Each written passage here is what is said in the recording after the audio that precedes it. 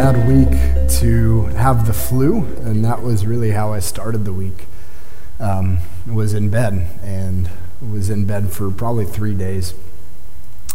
And so for those of you guys that prayed for me, I really do appreciate your prayers, and am glad to be back. I'm glad to have my voice back today, and to be able to sound like I'm not, I don't know, trying to breathe out of a Bane mask or something.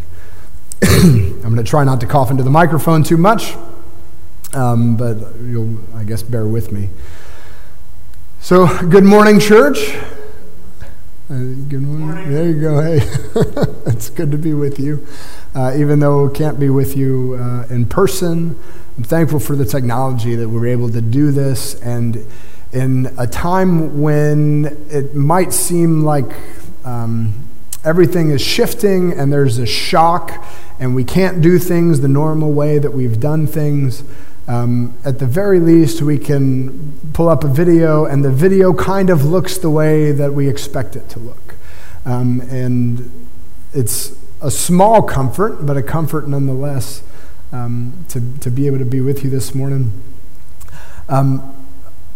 I'd like to pick up where we left off. We started, and we were actually going to finish last week our series that we've called The Poverty Gospel. And if you'll remember the whole series, we were talking about Jesus' good news. Remember back when there was good news in the world? That was what we were talking about, and that's what I'd like to talk about a little bit this morning. Jesus, at the beginning of his ministry in Luke, he opens the scroll of Isaiah and reads, that this prophecy has been fulfilled in your hearing today. He says, I've come to proclaim good news to the poor and come to proclaim the year of the Lord's favor to people who are in bondage. And we've been looking at all of these different kinds of aspects of what Jesus' good news is and what Jesus' good news does in the world. And this morning, we actually get to hear Jesus preach. And one of the difficulties, like this sermon was going to be difficult whether you got to sit in the room or not, because my task this morning is to preach what Jesus preached. And I don't know that I can necessarily do as good of a job as he did. I don't know that I can. But my hope is that by looking at this together this morning, we'll become more and more fascinated, more and more infatuated with Jesus.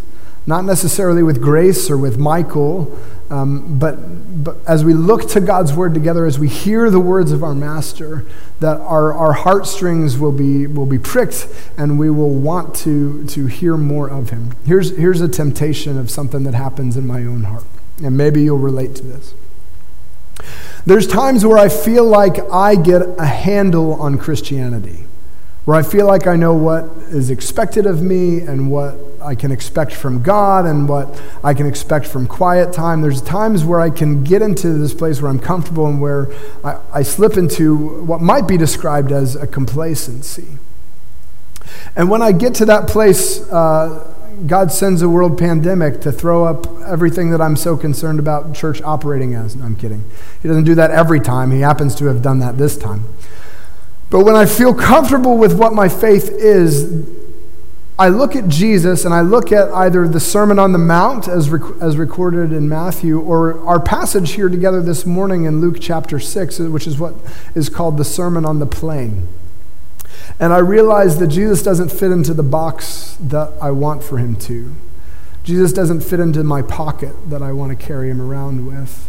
Jesus expands outside of all of that, and he drives me deeper. Challenges me to go deeper than I was willing to go, or that I wanted to go. And so that's our task this morning, is to hear Jesus' words and to figure out how to respond to them.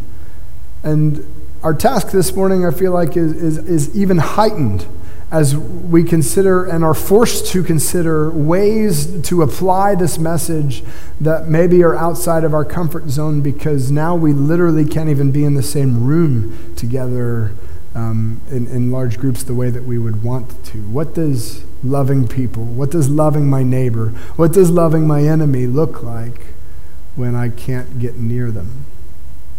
So that's a whole lot of preamble. I'd like for us to turn our attention, if you're going to tap or navigate, to Luke chapter 6. If you've got a blue Bible there at home and you're going to be reading along with me, I'm on page 1076. I'm going to be in Luke chapter 6, and I'm going to begin in verse 17. Luke chapter 6, verse 17. I can't tell if you're flipping there or not, so I'm just going to go ahead and pray and invite you to pray with me. Let's pray together. God, you are our Father, and you are in heaven, and you are holy, you're separate, you are above all of the mess. God, would your reputation remain pristine?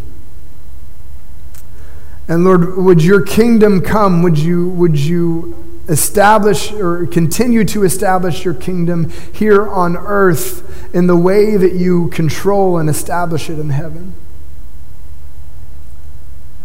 God, give us the things that we need for today. Our daily bread, our daily toilet paper. And God, would you forgive us our debts as we forgive the people that we feel like owe something to us, our debtors. Or would you lead us not into temptation? Would you lead us not into anxiety and fear, but would you deliver us from evil? For yours is the kingdom, and yours is the power, and yours is the glory that will never be shaken forever. Amen. So, in Luke chapter 6, beginning in verse 17, after Jesus has called his disciples to him, he's called them all by name, he set them up as apostles. He came down with them, in verse 17, and stood on a level place, a plain, for lack of another word, and with a great crowd of his disciples and a great multitude of people from all Judea and Jerusalem and the seacoast of Tyre and Sidon, who came to hear him and to be healed of his diseases. And those who were troubled with unclean spirits were cured. And all the crowd sought to touch him, for power came out from him and healed them all. There was no social distancing in this passage. And here's what I'm excited about. For the last 6 chapters, Luke has alluded to Jesus preaching and his preaching having power and people being attracted to his preaching and people wanting to hear the words that Jesus was saying. And here is the time where Luke records a sermon for us. And we're going to look at it together. May your heart be blessed. He lifted up his eyes on his disciples and said, "Blessed are you who are poor, for yours is the kingdom of God. Blessed are you who are hungry now, for you shall be satisfied. Blessed are you who weep now, for you shall laugh. And blessed are you when people hate you, and when they exclude you, and when they revile you, and spurn your name as evil on account of the Son of Man. Rejoice in that day, and leap for joy, for behold, your reward is great in heaven. For so their fathers did to the prophets. But woe to you who are rich, for you have received your consolation. Woe to you who are full now, for you shall be hungry. Woe to you who laugh now, for you shall mourn and weep. And woe to you when all people speak well of you, for so their fathers did to the false prophets." I'm going to pause there and try to draw some things out of what Jesus is saying. He opens up this sermon with what we might be familiar with as the Beatitudes, the blessings and the woes. And it's kind of hard, I don't know exactly how to explain it other than I think Jesus begins his sermon, he begins his talk by trying to highlight the nature of reality. There's this dichotomy of how we think that the world works and the things that we might come to God and ask God to give us. And then there's a different perspective on how the world actually works. Excuse me. The nature of reality isn't just the material world that we can see. Like, you need to hear me this morning. The nature of reality is not just the material thing, the material world that we can see, the material people that we can touch or that we can contract diseases from, the material stuff that we can accumulate and we can put our hands on. There is, in reality, a spiritual world that oftentimes we live just completely ignorant of. And by teaching, blessed are you who are poor, for yours is the kingdom of God, he says, look, even though you may now be materially poor, that is not the end of the game. There is a kingdom that you cannot see and that may not be tangible to you today, but that is still reality. And that one is yours. And it can't be taken away from you. He's talking about blessings and woes, and I think when we read that, we go like, okay, like, is this an ultimate thing? Like, is this a final thing? If I have any kind of money now, like, I should be really upset and give that money away so that I will have the kingdom of heaven later, or should I, if I have food, like, should I not eat any of the food and go hungry so that I won't be hungry in the afterlife? And I think that is to misunderstand precisely what he's driving at. He's simply saying there's a world beyond that matters just as much as the one that you're in and that you can see and that you can taste and you can touch. If you'll allow me, I'll give you an example from the Old Testament. There was a guy named Jacob. And Jacob was, by all accounts, a guy who just lived for himself. He only cared about what was going to be expedient to him. He stole from his brother, and his brother got mad and was going to kill him. So he was running away, and as Jacob's running away, he falls asleep. And as he's sleeping, God shows him a vision. And you might have heard it called Jacob's ladder, or Jacob's staircase, or something like that, the stairway to heaven. He sees this vision of angels going up and down on a ladder, and he gets it.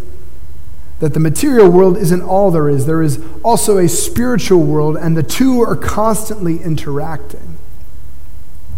And with the Beatitudes, with Jesus' opening blessing, he invites us to look deeper than the things that we can see and taste and feel and touch, and to trust what's happening in the spiritual realm.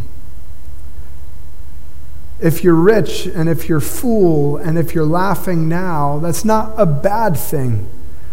But understand that if God gives you blessings in this world, then you've received the blessing. There's nothing more to look forward to. And there's a bunch of examples of how that can work out. But if you're hungry now, then understand that this is not the end of it. That ultimate satisfaction is future. And if you're weeping now, understand that there is still hope for us in the future. There's hope. And if God doesn't heal us today, that doesn't mean that there is no healing in the kingdom. It means that He's not finished the work that He started yet. There's a spiritual dimension that's going on behind everything, and I'm tempted to speculate on the news and the current situation of what's going on in our world, and I won't, except to say that there is a spiritual reality that is also happening in the background. And I could speculate about what that is and what it is that's going on, but I don't have definitive answers as to what that is. Only to say that God is ultimately the one who's in control of it. We've already seen in this series that Jesus' good news will not be derailed by evil spiritual entities. Whatever is going on in the spiritual background, we can be aware of it, But we can be confident that Jesus is already taking control of it and is already handling it.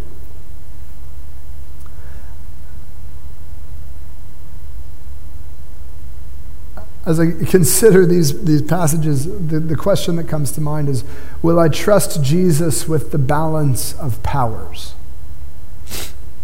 Whether that be governmental or personal, whether those be spiritual powers, will I trust Jesus with the balance of powers?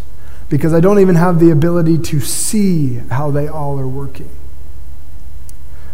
Will I choose to be anxious and fearful and overwhelmed and panicked about what's going on in the world that's outside of my control? Or will I see that Jesus is taking care of what I can't see, and will I trust him with the things that I can and can't? And as such, walk in joy and peace.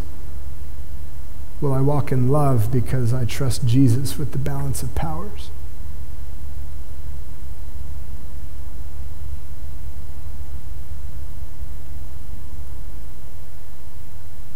He continues on in verse 27. Luke chapter 6, verse 27. But I say to you who hear, love your enemies. Do good to those who hate you. Bless those who curse you. Pray for those who abuse you. To the one who strikes you on the cheek, offer the other also. And from the one who takes away your cloak, do not withhold your tunic either. Give to everyone who begs from you, and from one who takes away your goods, do not demand them back. And as you wish that others would do to you, do so to them. If you love those who love you, what benefit is that to you? For even sinners love those who love them. And if you do good to those who do good to you, what benefit is that to you? For even sinners do the same. And if you lend to those from whom you expect to receive, what credit is that to you? Even sinners lend to sinners to get back the same amount. But love your enemies and do good and lend, expecting nothing in return, and your reward will be great, and you will be sons of the Most High, for he is kind to the ungrateful and the evil. Be merciful even as your Father is merciful. This morning, the big idea, the thing that I can only hope to point to you to is this, that Jesus' good news is built on love. Jesus' good news is built on love. It was the love that God has showed to us is the love that he asks us to show to one another. He says, but I say to those of you who hear this, love your enemies and do good to those who hate you. And that is the love that God has showed to us. We read it together in 1 John this morning. That while we were still enemies of God, he sought us out and won salvation for us on the cross. He took our abuse upon himself and said, no, I love you this much.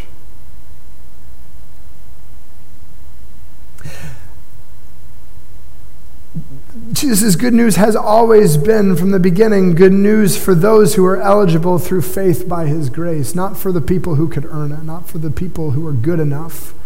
The good news is that God extends his love to us when we did not deserve it, which was all the time. And so for him to turn and say, for you here, love your enemies, is not beyond anything that he hasn't already done on our behalf. And there's a misconception that Jesus began something new by making statements about God's love and by teaching and preaching God's love. But I just remind you that in Deuteronomy 6, verses 4 through 6, the basis and the recitation that the Hebrew people would do daily, that they would write it on their doorsteps and that they would recite it to each other, is that they should love one another and love the Lord your God with all your heart, soul, and mind, and love your neighbor as yourself. Jesus' good news is built on love, and he presses that love forward through us. And I don't know what I could say beyond Jesus' application here. Bless those who curse you and pray for those who abuse you. To the one who strikes you on the cheek, offer the other also. And from the one who takes away your cloak, do not withhold your tunic either. And give to everyone who begs from you, and from one who takes away your goods, don't demand him back. And as you wish that others would do to you, do so to them. If you're like me, my heart immediately wants to begin to think of caveats and exceptions. And if you also are tempted to jump to exceptions, let me encourage you that as you jump to those exceptions, as you try to find loopholes in the words that Jesus has given here, understand that you have missed the point until you've tried the application of it. Will I love my enemy as God is loving me?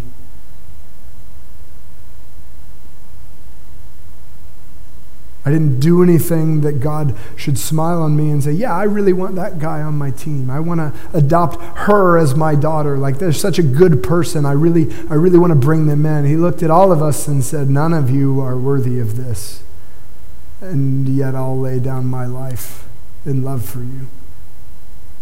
Will I love my enemy as God is loving me?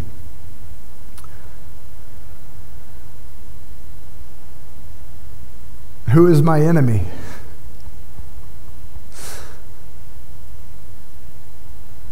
Who is my neighbor? Who is my friend? And who is my family? The answers to these questions, I think, are pertinent in a season where we're afraid of everybody who's sneezing near us or anybody who coughs in line behind us.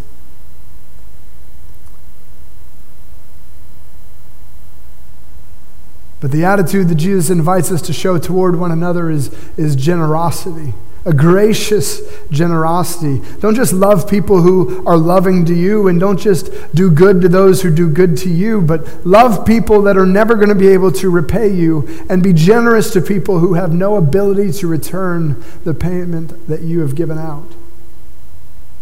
Be merciful even as your Father is merciful. Because Jesus' good news is for those who are eligible through faith by his grace. Jesus' good news is built on love.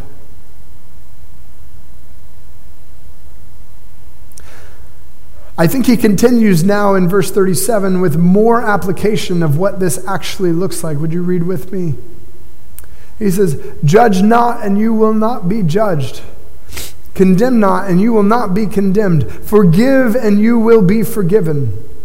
Give, and it will be given to you. Good measure, pressed down, shaken together, running over will be put into your lap. For the measure you use, it will be measured back to you. He also told them a parable. Can a blind man lead a blind man? Will they not both fall into a pit? A disciple is not above his teacher, but everyone, when he is fully trained, will be like his teacher. Why do you see the speck that is in your brother's eye, but do not notice the log that is in your own eye?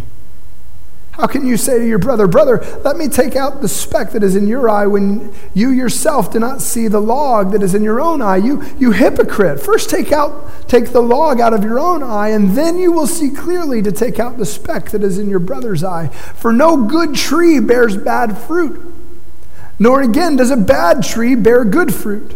For each tree is known by its own fruit. For figs are not gathered from thorn bushes, nor grapes picked from a bramble bush. The good person out of the good treasure of his heart produces good, and the evil person out of his evil treasure produces evil. For out of the abundance of the heart his mouth speaks. If ever I think that I have understood Jesus or can stick him in a box, it's these words that cut me to the soul.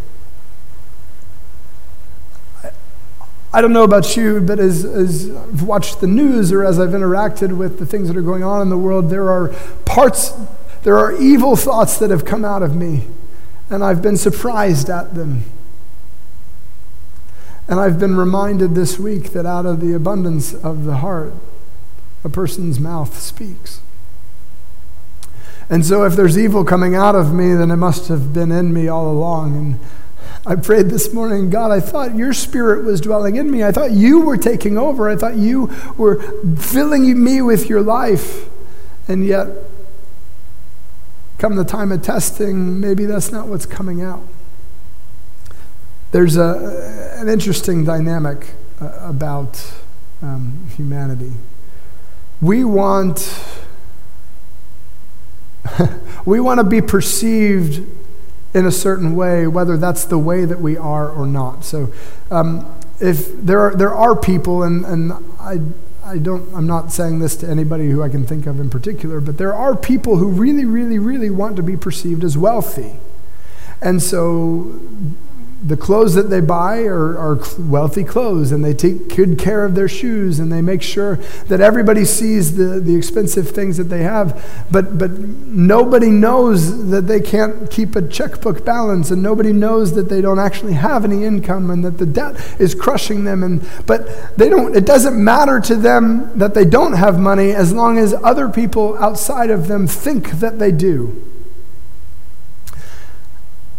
And Jesus ultimately says, at some point, the hypocrisy that we try to front towards other people is going to be washed clean. At some point, the mask is going to fall away, and the true nature of who we are is going to come clean. And so it's easier to be a good person or it is better to be a good person, whether people perceive you that way or not, than to be perceived as a good person, even if your heart is wicked. If you are a good person, then what's coming out of you, what's been redeemed in you, like it just comes naturally. You don't have to pretend. You don't have to fake it. You don't have to manage your PR. You don't have to make sure that your Facebook posts are all cleaned up and washed up. You don't have to be concerned that maybe something's going to slip through your filter. You're going to curse in front of the wrong person or something like that. Like the person that you are just comes out, and you don't have to manage it.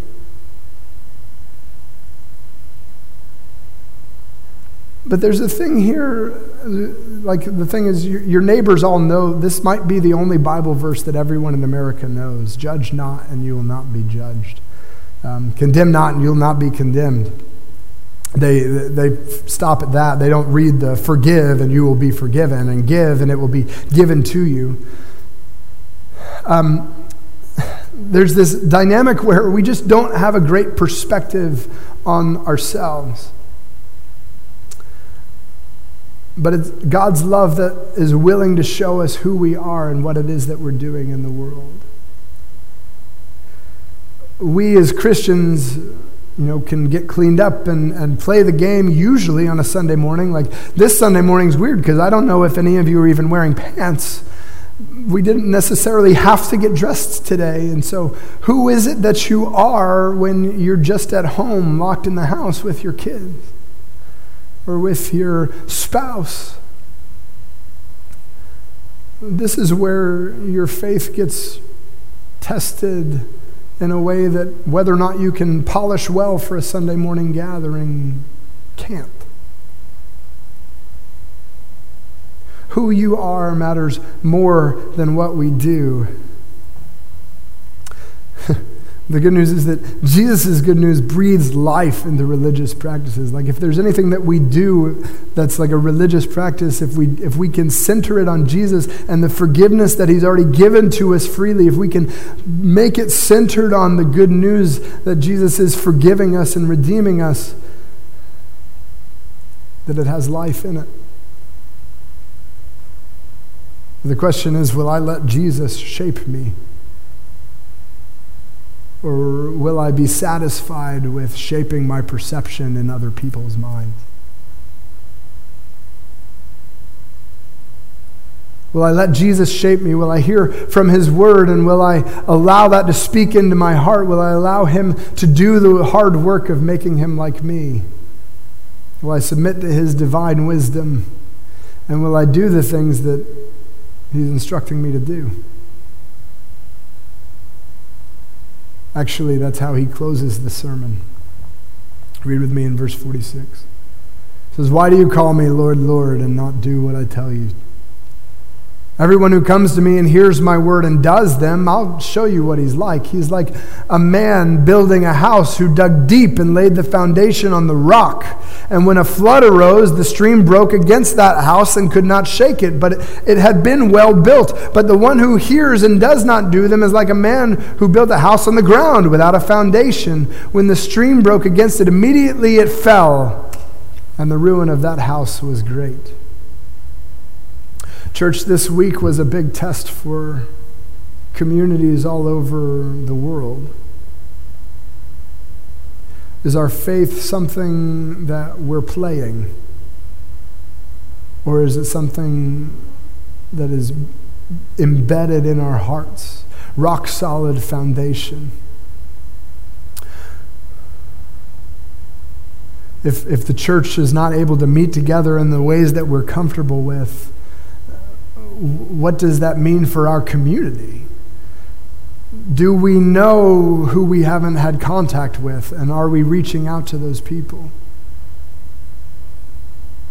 Like, we can get mad at the storm and be frustrated that the day of tribulation has come, or we can look and say, man, my foundation wasn't deep enough. Jesus, I throw myself on you. I hear your words, and now, God, would you shape my heart? If you've been discouraged this week and if you've been overwhelmed and you've been anxious this week, let me just encourage you to become an apprentice of Jesus' words. Not just a hearer. Don't just quote Bible verses at troubles, but embed them in your soul. Let the Spirit work them in and apply them out. Read them. Listen to them. Audio books and audio Bibles are my closest friends, especially as I have to work with my hands. And as I'm listening and as I'm reading, I'm also finding that these things can't just be in me. They also get worked out through my hands. When I read to love my enemies, the Spirit challenges me to find ways to do that. There's a wrestling. There's a digging. Digging down to bedrock to build a firm foundation is not easy work, but it is necessary work. As we build on the foundation, we understand that the foundation is love. Jesus' good news is built on God's love. And when the storm comes and the waves crash against us, if we're built there, we'll stand firm.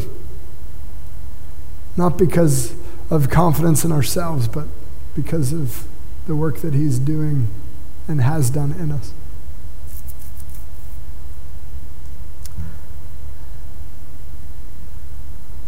Jesus says elsewhere, if you love me, you'll keep my commandments. Love your brother. Love your neighbor. Love your enemy.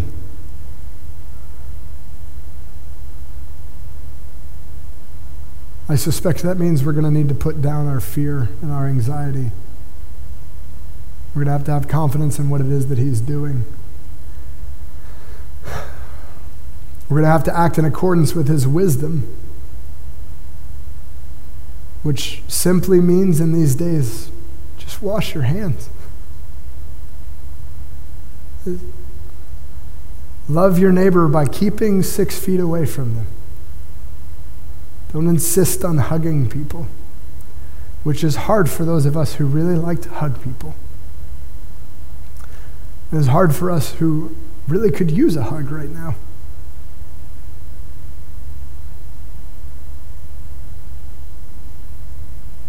We'll read it together in a few minutes, but understand that Jesus didn't go anywhere this week.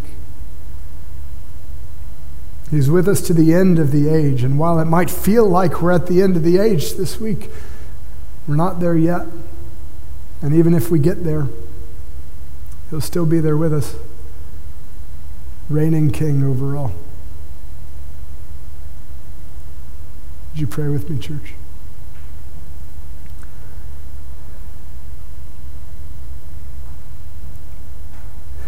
Jesus, you're challenging your words.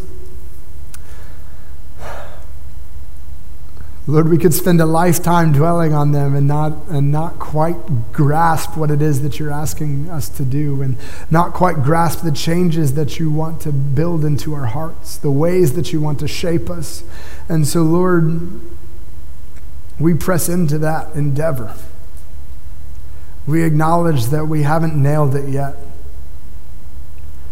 And we ask that you'd continue to lead us and guide us, that you'd give us confidence in you, and God, that you'd give us a desire for your word, not just to read it and to understand it and to piece it back together, and God, for it to be embedded within us and to be applied in our world. Lord, many organizations will be seeking and asking, who are we now? But your church hasn't changed. You have established it, and the gates of hell won't prevail against it. So would you show us the way forward now to love our neighbors and to love our enemies? Would you be with us in the quarantine? It's in your name we pray. Amen.